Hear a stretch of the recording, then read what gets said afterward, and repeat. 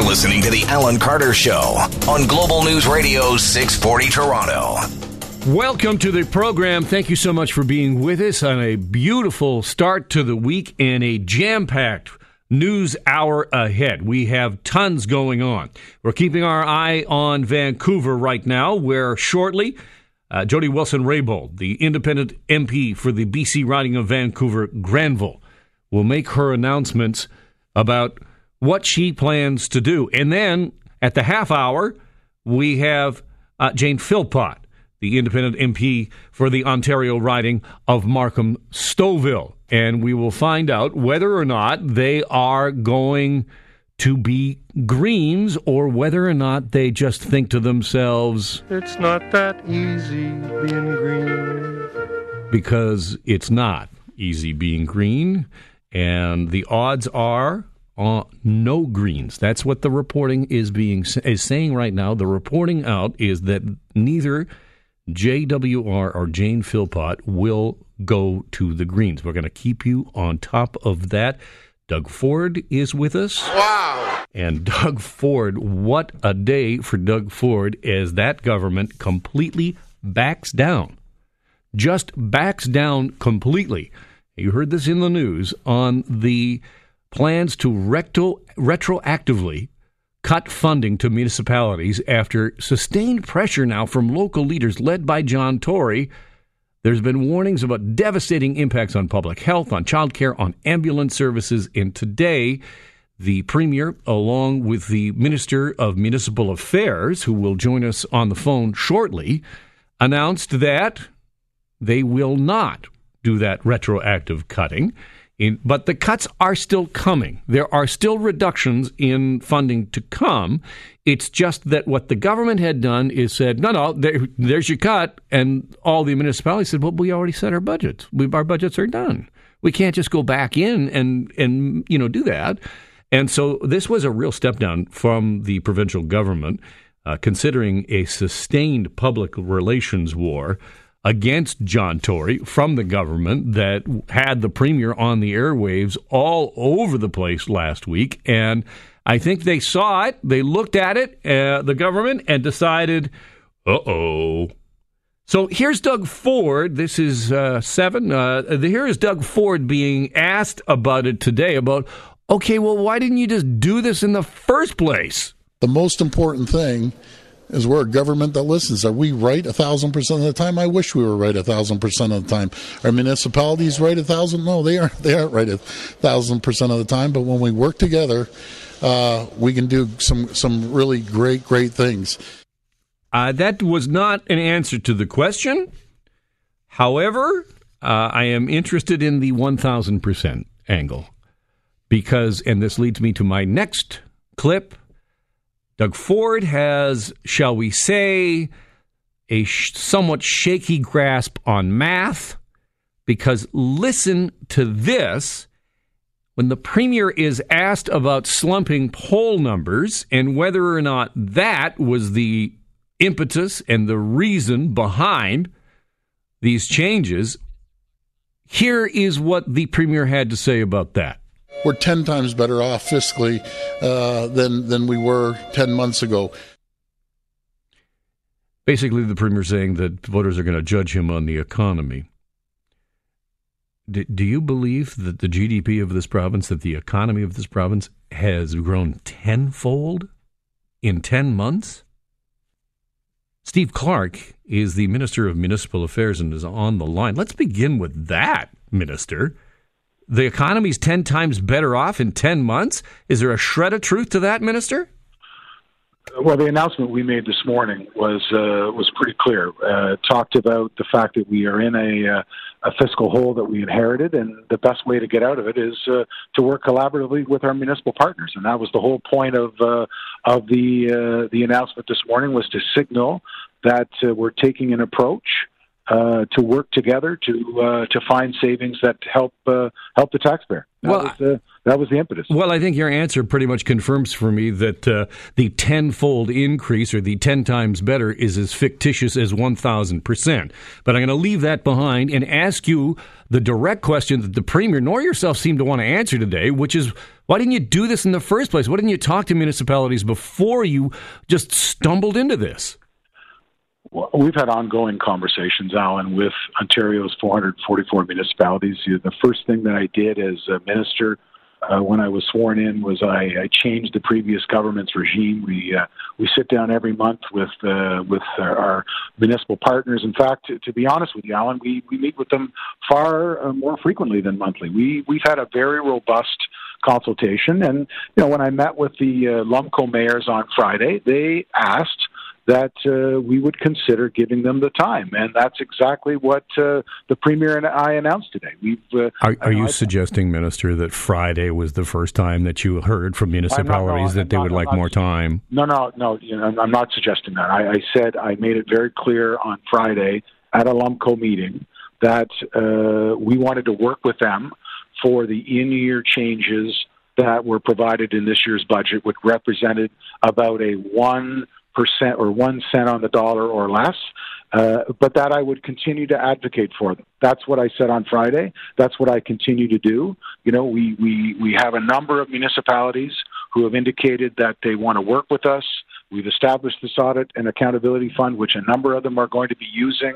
It's not an audit. The Municipal Modernization Fund of $200 million, which a number of them are very pleased to receive.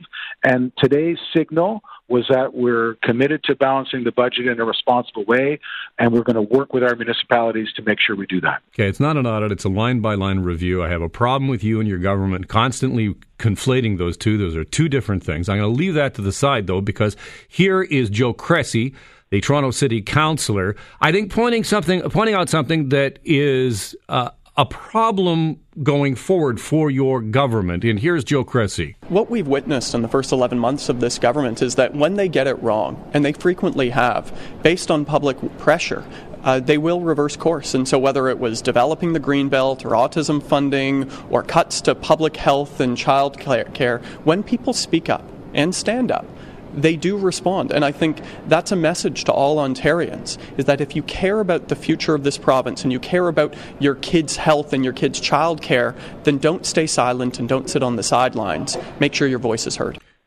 Is that true? Do we just have to protest enough and you're going to reverse course? That's one opinion from one city councillor. I respect Mr. Cressy's right to have an opinion, but over the last several weeks and months, we've heard a number of municipalities who are reassuring our government that they understand the fiscal challenges that we faced, but more importantly, that they want to face those challenges together. And today was a signal by the Premier and I that there is only one taxpayer, and the job of finding savings while protecting core services rests with every elected official in Ontario, Joe Cressy, Steve Clark, John Tory, every mayor, every councillor. We all have to work together. Autism, the Greenbelt, municipal funding. Is your government fumbling all of these files? I will say to you this, Alan. I value my portfolio and the partners that I work with. I am a former mayor and a former CAO. I understand the challenges that a municipality has when they have a fiscal year set one way and their provincial partner has a fiscal year set a different way. The good news is, I think from our perspective, those in-year costs for land ambulance, public health, and childcare, we're going to park those cost-sharing changes that were in the budget, and we're going to sit down with our municipal partners, and I'm excited. I'm looking forward to this collaboration with Ontario's municipalities, because in the end, we're going to find savings, we're going to strengthen frontline services, and most importantly, we're going to protect what matters most. Listen, I think credit where credit is due. Obviously, the government listened, but you point out that you have experience in the municipal field. It's not like you didn't know about the budgets. Why did you not talk about this and figure this out before you made the announcement?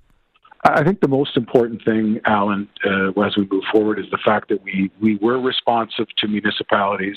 We do have a number of municipalities that are saying to us they want to work with us, and they understand that we were elected on a platform to clean up the irresponsible spending of the previous government. The fact that there is only one taxpayer, and the fact that my pledge to mayors at every speech that I've made since I've been minister is that we can't accept the status quo. The status quo is not what we need to have. We need to have a partner with our municipalities where we can sit down and find those efficiencies.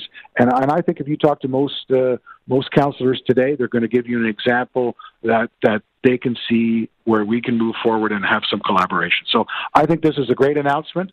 I think that we're moving forward in a collaborative way. It's good news for Ontario's 444 municipalities. And most importantly, Al, it's good for the taxpayer. Steve Clark is the Minister of Municipal Affairs and joined me on the line. Thank you, Steve. I really appreciate you being on. Thanks, Alan. Anytime.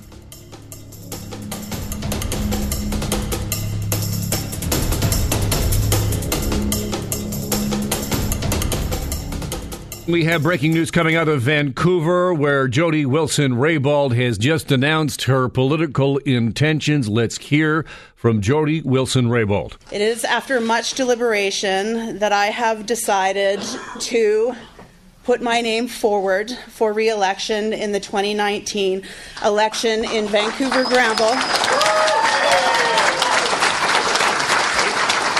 And in this election, I will be running as an independent candidate.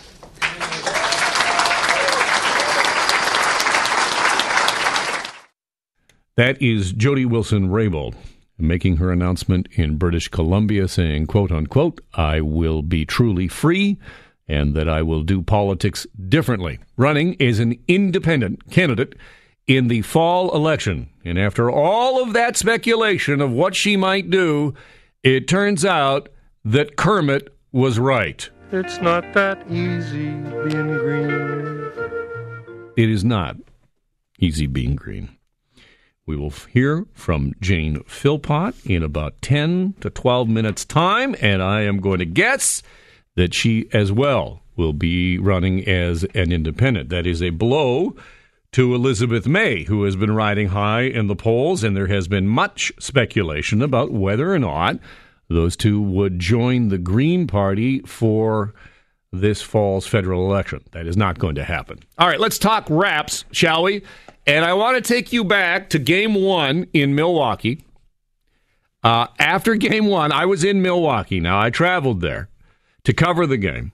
And you'll recall that the Raptors lost that bit of a heartbreaker because it seemed like we had it and that it slipped through our fingers.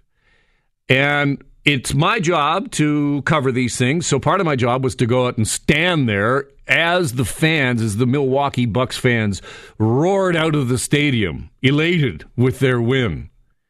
And I stood in there and I did something that was probably not the wisest public safety-wise, but here I am telling truth to the Bucks fans in Milwaukee. And here they are, the Bucks fans celebrating. Oh yeah, whoop it up. That's okay. You enjoy your moment. Yeah, you enjoy your moment. It's not going to last. The moment is not going to last. And I was right. The moment did not last. It lasted for one more game when the Bucks whooped us in Game 2, and then after that, sayonara. Good night. Here again is me making a prediction to the Bucks fans and letting them know really what's going on. We were playing some great D, and no. Just a one moment. No. Raps in 7. Just had to correct some people. And I am so happy to say that I was absolutely incorrect on that one. It was Raps in 6. I had Raps in 7 the whole way. I was calling it. And I'll tell you this, that I would have had to been going back to Milwaukee just like the team. So I would have been going back to Milwaukee. I would actually be in Milwaukee now, trying to churn out some more content in advance of Game 7, which would have gone tonight. And I'll just tell you a little personal story about myself real quick. I'm getting married in August. And yesterday was my fiance's shower. hosted by my mom and her mom. Really sweet. And I don't know if you know these things. I did not know this prior. But the deal is you got to show the groom. You're supposed to do like a surprise show up at the end and bust in. This is the thing you do, apparently. And so I did that. But if the Raps had lost, I would have had to skip out on the whole thing. Now, I know some of you out there are saying, well, that might have been not too bad. But no, it would have been terrible. So there we are in the third. We're down by 13, and I'm thinking, I'm going to have to pack. And the fiance's looking at me saying, you seriously are not going to show up at the shower? This is how you're going to start things off? You're going to start off in a deficit, pal. This is not good for you. And then, oh my goodness, the fourth happens. And let's just hear some of the cheering and the honking that was going on outside my house. This is, actually, you can hear me here. Just listen. I'm not going to Milwaukee! I don't have to go to Milwaukee! Oh, yeah! So good. So great. Such a wonderful thing to see the city just absolutely erupt. Now, let me just give you a little bit of planning here. All right? Get your phone out. Not if you're driving, but get your phone out. Game 1, this Thursday, 9 p.m., right here in Toronto. Game 2 is Sunday, 8 p.m. Clear your schedule. No more Game of Thrones. You don't have to worry about that. Game 2, Sunday. Then, Game 3, and I'm expecting, I haven't seen the budget yet. I haven't actually seen it, but I'm expecting to actually travel to California for this. For Game 3, Wednesday, June 5th at 9 p.m., and then Friday, June 7th, at Oracle for Game 4, 9 p.m. Morgan Campbell is a sports reporter for the Toronto Star and has written about the Raptors and joins me on the line. Hey, Morgan. Hey, how's it going? I am over the moon. I'm such a huge fan, and I can't believe it. We are going to the finals, dude. Yeah, especially after listen, you're smarter than I am, because after the Raptors went down 2-0 against Milwaukee, I would not have predicted that they were going to the finals. If you had told me after the Raptors went down 2-0 against the team with the best regular season record in the NBA, that series would end after 6 games, I would say sounds reasonable. Milwaukee versus Golden State in the final, but you would not have stood in there. You would not have stood in there amongst the rampaging Bucks fans and corrected them and said, no, that your moment's not going to last. You would not have done that? No, heck no. Not at all. That's probably... You saw it come. Listen, man, give yourself credit. You saw it coming, the rest of us didn't. Yeah, I think there's a certain element of credit and there's a certain element of just plain old stupidity right there. That's true. Sometimes, it's like arguing with fools, right? From a distance, it's hard to tell the difference. All right, let's talk about the two unknowns that we have here going into the series finals. And this is, I don't want to get deep into basketball lore here because there's other radio stations if you're just a sports guy, but I want to give the listeners at home, something that they can just throw out there because it's Raps mania out there, and we want to welcome all the bandwagoners. Man, it's not like hockey. You can come on our bandwagon anytime. Come on. But so help me here with these two unknowns that we have, and that is the health of Kevin Durant, who is the superstar for the Warriors and was just playing lights out basketball before his injury. I'm just getting caught up on that. As far as you know, Kevin Durant is not going to play early in the series. I'm just getting caught up because when the whole traveling circus arrives here later this week, we'll be able to ask. Yeah, we haven't been able to get to really right and see whether or not Durant is actually here. My understanding is that Durant and DeMarcus Cousins are not going to play early in the series, especially not the first game. And the question becomes for the Warriors, can they beat the second best team in the league, second best regular season team in the league without one of their top two players? There's a school of thought that says the Warriors are actually better without Durant because they can go back to being the old the Splash Brothers come back. Steph Curry, Klay Thompson, Draymond Green Warriors. Okay. Exactly. I'm not sure I fully believe that.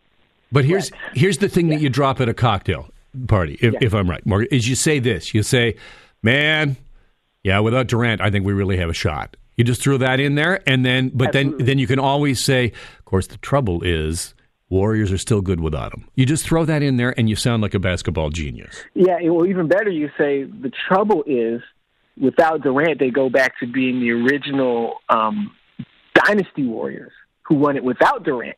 You don't have Durant messing up the equilibrium with his need to take all these shots. Okay, here's the next. Now you go 2 steps of famed basketball knowledge. All right, here's the next thing to help people out with. Just drop this in there. Just say, man, if we can get OG back, would be solid. Just say that. If we can just get OG back, would be all right. What do we know about OG Anunoby? I'm just getting caught back up on the Raptors. I haven't been with them through this series.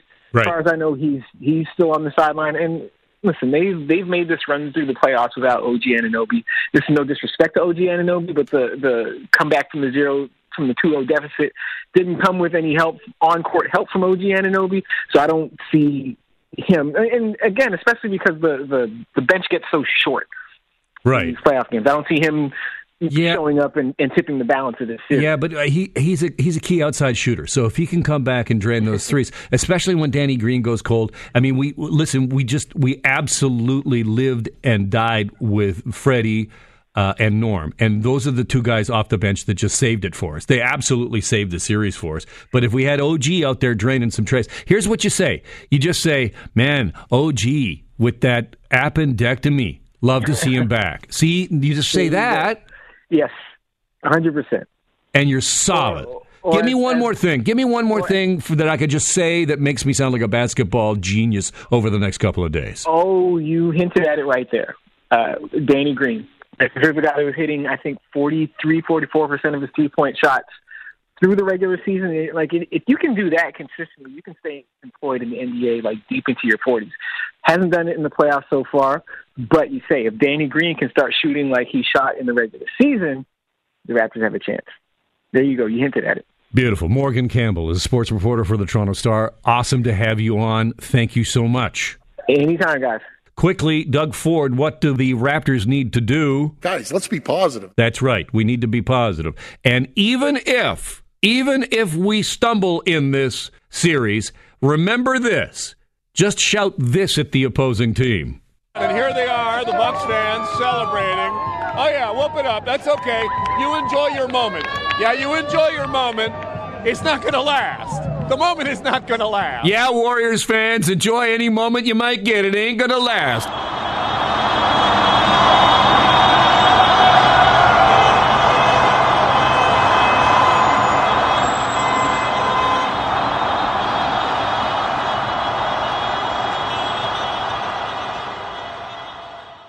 We have continuing breaking news on the federal political scene with an announcement from Jane Philpott. Jane Philpott, of course, a former cabinet minister and the MP for the Ontario riding of Markham-Stouffville. What will she do this fall? I know you're all wondering what color I was going to wear today.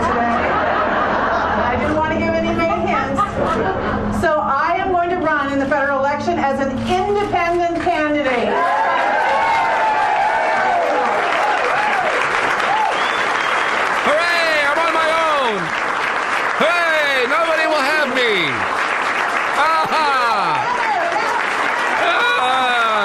I'm certain to lose,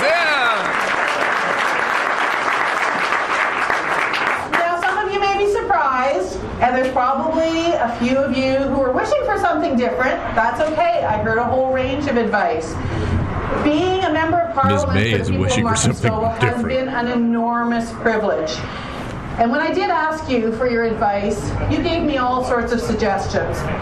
But the most common... Here's the suggestion, I think, that was taken most seriously by Jane Philpott and Jody Wilson-Raybould. This suggestion.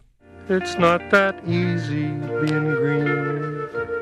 They listened to a lot of people, but in the end, it was Kermit that convinced them that joining the Green Party was not a great idea. But I joke about Jane Philpott, but seriously, do either of these candidates think that as an independent they have shots? I mean, that's not the way people vote in the end. I mean, they make a lot of news right now, and their signs will be up. And, of course, Jane Philpott, popular, and it is possible.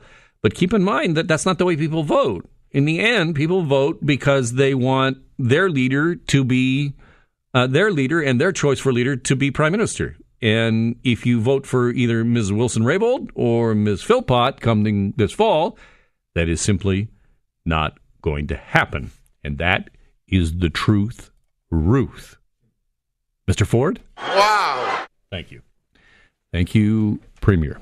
How's about that news earlier today with that climb down with the provincial government just saying, hey, you know that whole thing? Remember that whole thing that where we were going to change the budget and you had to do the whole thing, and then last week and the Premier was out and saying the whole thing about, yeah, it was easy to do. Forget about it. Never mind.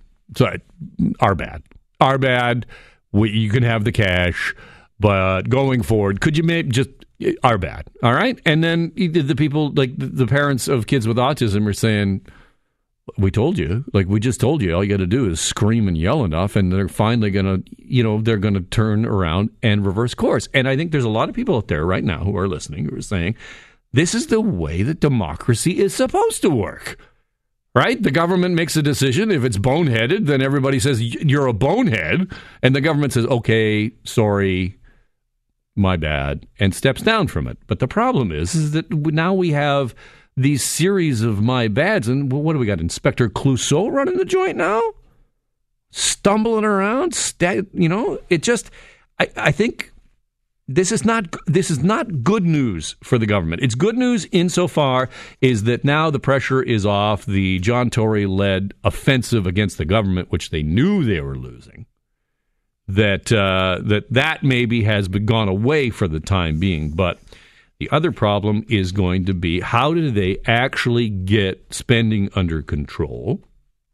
And that raises a real big question, which is politically, how important is that?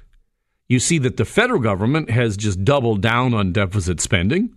We have a deficit over the horizon for as far as the eye can see. And even the provincial government is being very coy about how it will bring to balance.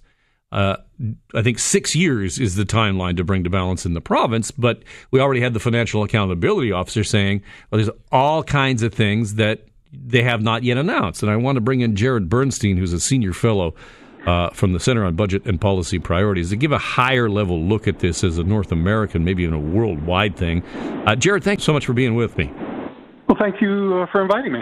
Jared, how important is deficits and how important is deficit spending in the eyes of voters?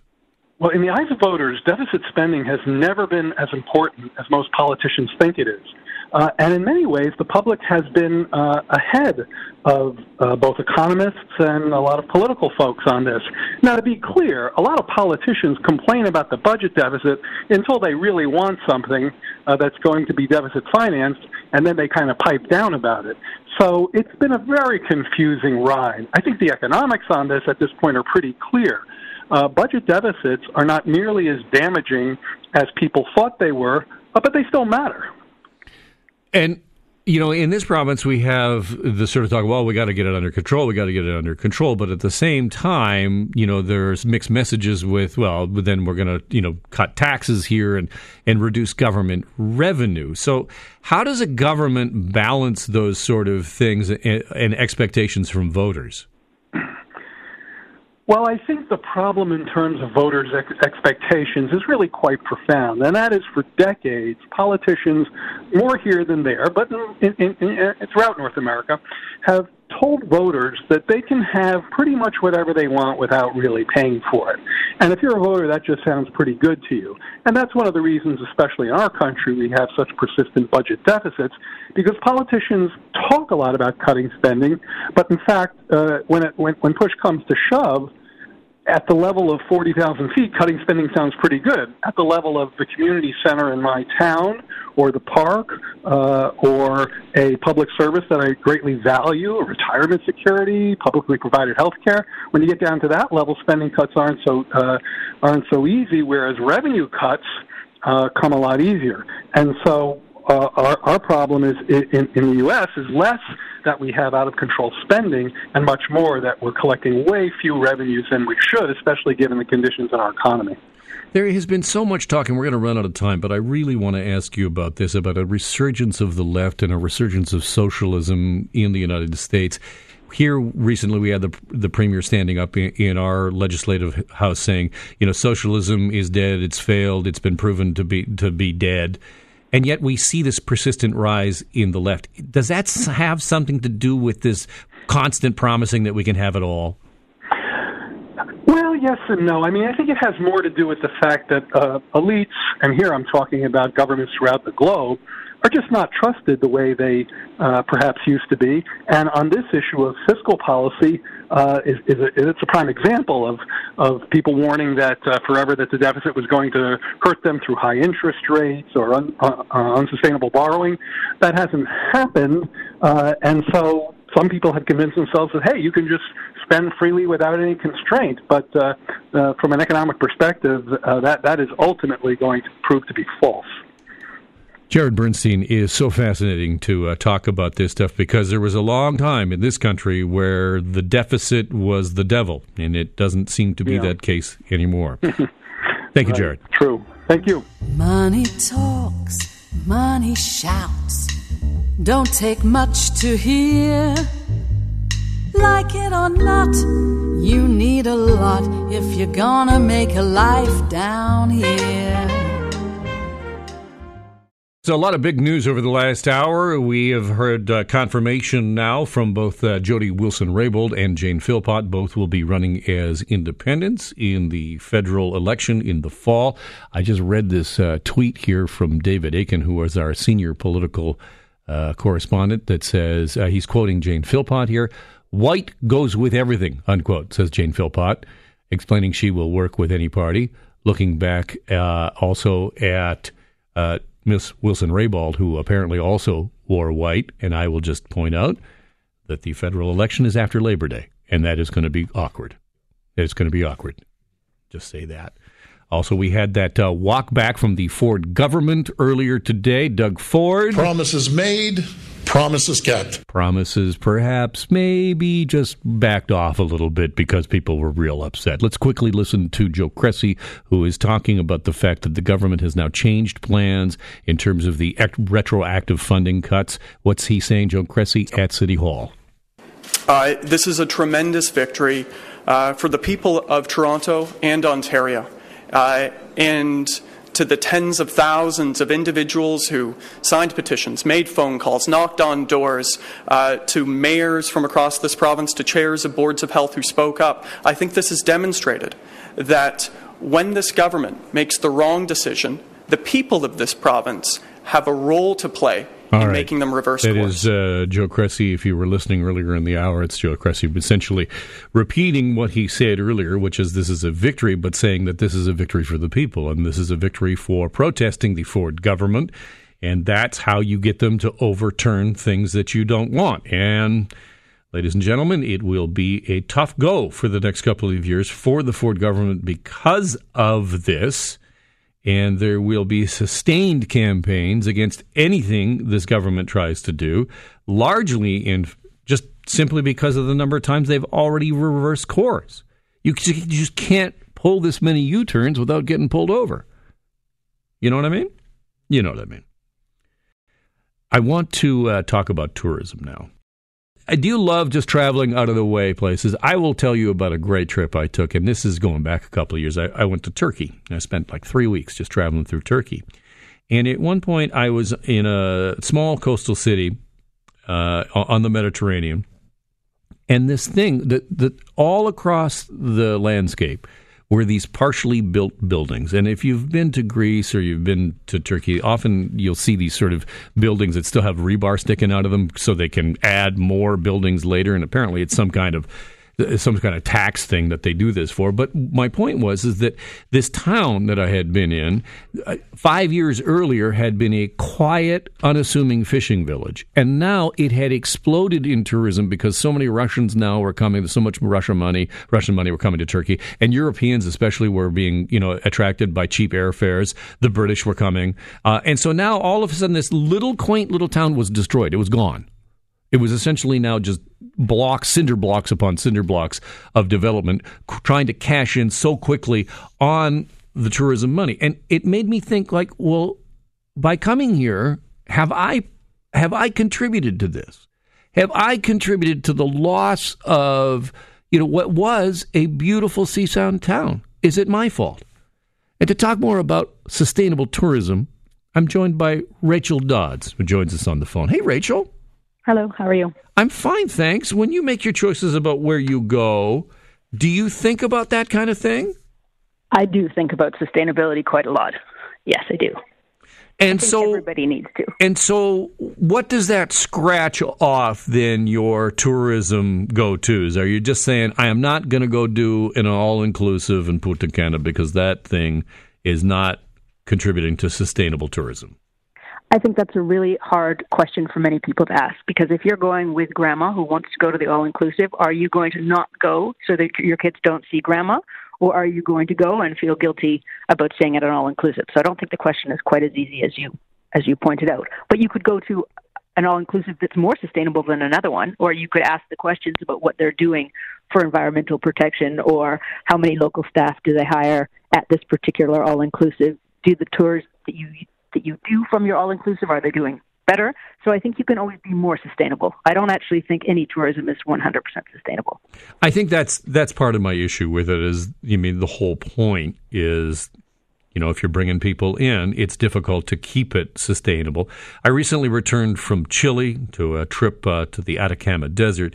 And in that area where water is difficult, where erosion can essentially destroy the area, they've tried to do as much as they can to keep the yahoos and that kind of element out. But it is difficult for these developing nations, not that Chile is that, but other developing nations when, that money is dangled in front of them. Well, especially when it takes an average of 1,800 liters of water per person per day for a 5-star hotel. So that becomes a development and a political issue at the end of the day.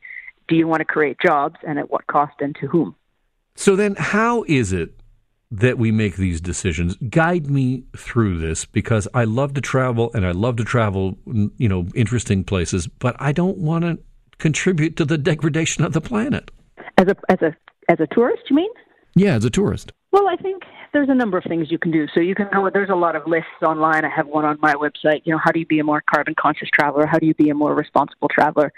But if you're going to a developing nation, you need to understand that they probably don't have recycling. So get rid of all your packaging before you start. Make sure you eat local food. If you're going to choose a place to stay, try and choose somewhere that's local rather than a chain, so at least the money stays in the local economy. If you're going on a tour, ask your tour operator, right? Tourists vote with their wallets. Ask your tour operator what they're doing that's more sustainable. And if they can't answer you, chances are they don't know what it means. So you can do a number of those things, simple things. If you have to fly, if you can take the train or take a bus, then your carbon is going to go way down. But if you do have to fly direct, because the amount of carbon you'll save on that. Never buy endangered species products. If you can't buy an alligator skin bag in Canada, why would you think that it's okay to do that somewhere else? Pretty much any behavior that wouldn't be acceptable to your great Aunt Mary is probably not acceptable anywhere you go. So those kinds of things you can do. I fear my great Aunt Mary. Thank you. Rachel Dodds is the Director of Sustaining Tourism, professor at Ryerson University. Thank you so much for being on the program. No worries. And if you'd like to learn about over-tourism, there's a new book that just came out on that very issue, what you were talking about in Turkey, and that becomes a political issue. Thank you again. Thank you very much for having me. Appreciate that. Thank you so much. We are out of time. We will just leave the last word to Kawhi Leonard. Kawhi, how you feeling? I'm a fun guy. We'll see you tomorrow.